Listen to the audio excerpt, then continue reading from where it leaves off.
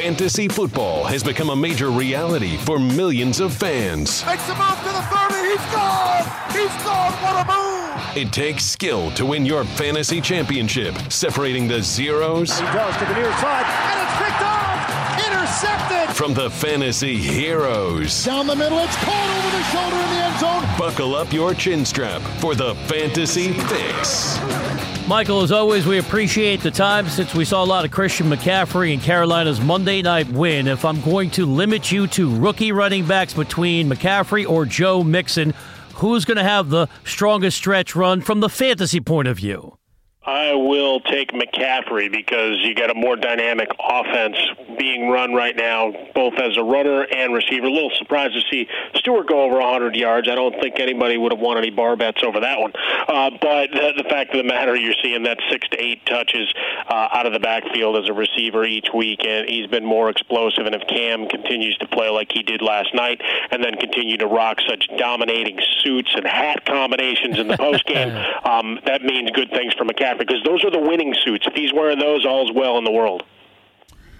Mike, with Devontae Freeman likely out, what happens to the value of Tevin Coleman this week against the Seattle Seahawks? Yeah, we get him in as a back-end number one, high-end number two, looking for a larger touch count. Seattle, as we go through, still banged up. They'll get some of that secondary back, which should help shore up against the run game. But still looking at Coleman to be a 15-touch guy, and we've seen the explosiveness. So let's get him in as a back-end one. Michael, like the great JT, not Justin Timberlake, James Taylor. I'm going to Carolina in my mind. That was a stretch, but I got to get you to Greg Olsen. Getting closer to being activated. Would you be proactive and grab him now? Because when he comes back, we know the rapport between the playmaking tight end and Cam Newton. Plus, we got the bad injury news. Curtis Samuel's done for the rest of the year, meaning I think Olsen's going to be targeted even more when he gets healthy.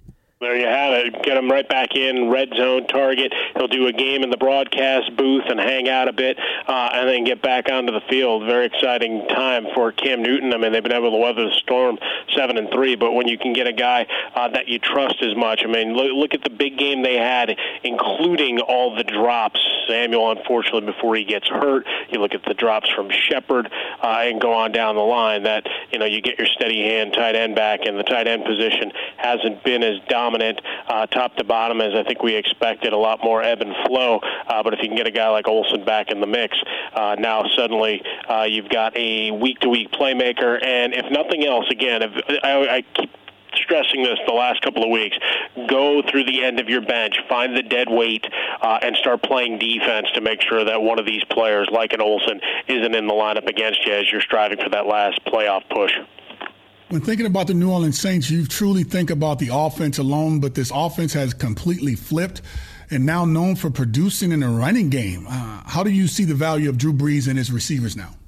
Shock and awe as you go through it, right? Over the last 4 weeks, you look at the top 3 running back scorers. Ezekiel Elliott, now on a plane and hanging out in Europe, seeing the sights.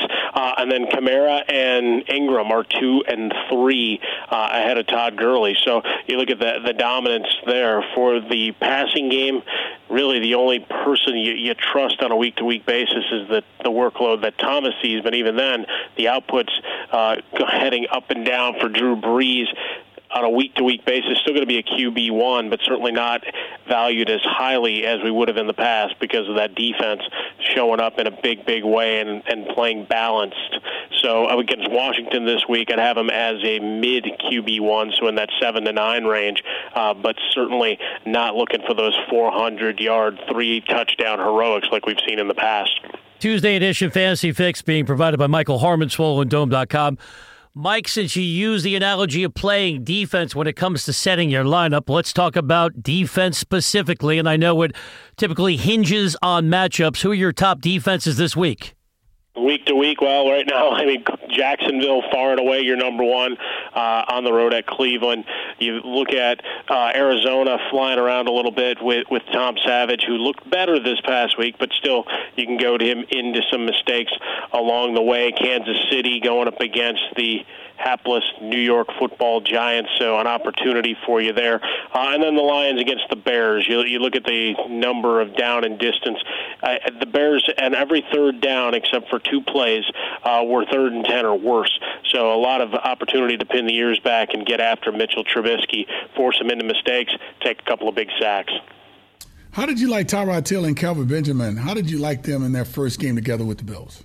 I was a little saddened by the output, seeing as Tyrod Taylor was my fantasy quarterback in a couple of matchups, and playoff push is on, and I think if I were on radio, I would have been dumped several times, maybe been shown the door by the end of the game.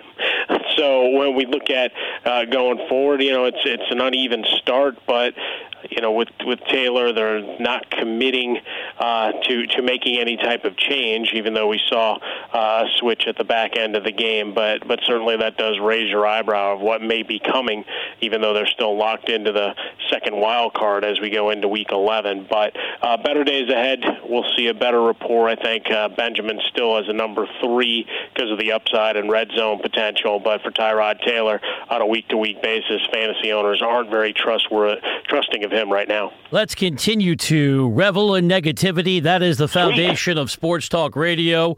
And I have to admit, I was off base here. I thought Terrell Pryor was going to put up big numbers in Washington. When you think about Deshaun Jackson departing, going to Tampa Bay, Pierre Garçon got all that guaranteed money to go to San Francisco. What happened to Pryor, and is it time to move on from him from your fantasy roster? Yeah, it's a final. If you haven't cut him already, we can toss him off. If he comes back and has a big game as this year comes to an end, so be it. But as of now, you're looking at a guy who's come up with 20 receptions, only 37 targets.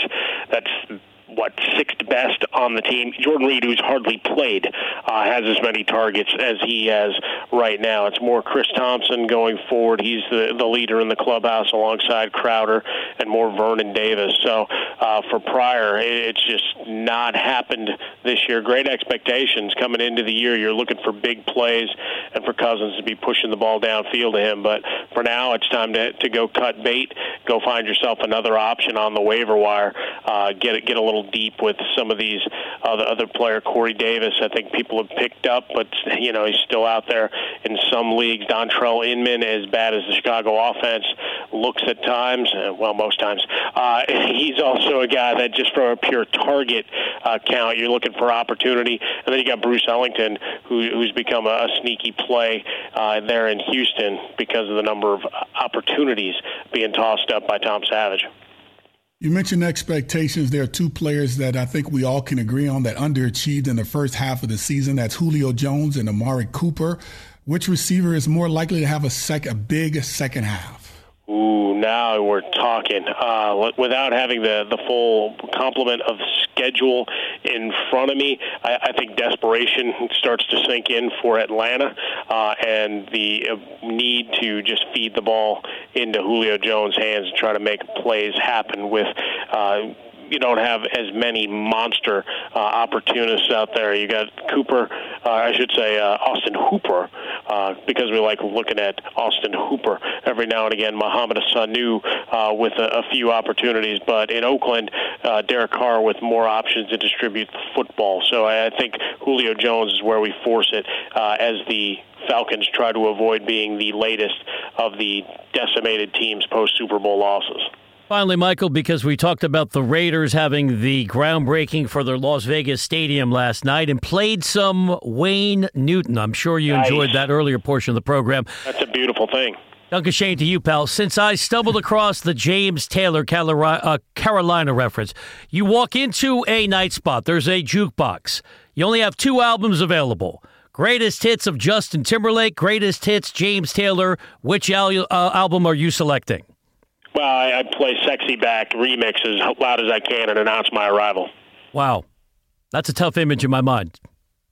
Especially if I'm wearing that Cam Newton jacket from last night, everybody. Are you shimmying as you walk through the door as well? What's going on there? Well, hell yeah. I mean, you got you're wearing the boots, you're wearing the form-fitting jeans that show off Quadzilla, and then the glorious baseball-like calves that I rock, and then you take over a room. Okay, well, Kevin Nash no longer is Big Sexy. That can be you in 2017. Thank you, Michael. We'll chat with you next week. Peace and love, gentlemen. Have a great week. You've been listening to No Huddle with Brian Weber and former Steelers quarterback Cordell /Stewart. Live on the NFL on TuneIn. 20, 15, 10, 5, touchdown. The National Football League is on TuneIn.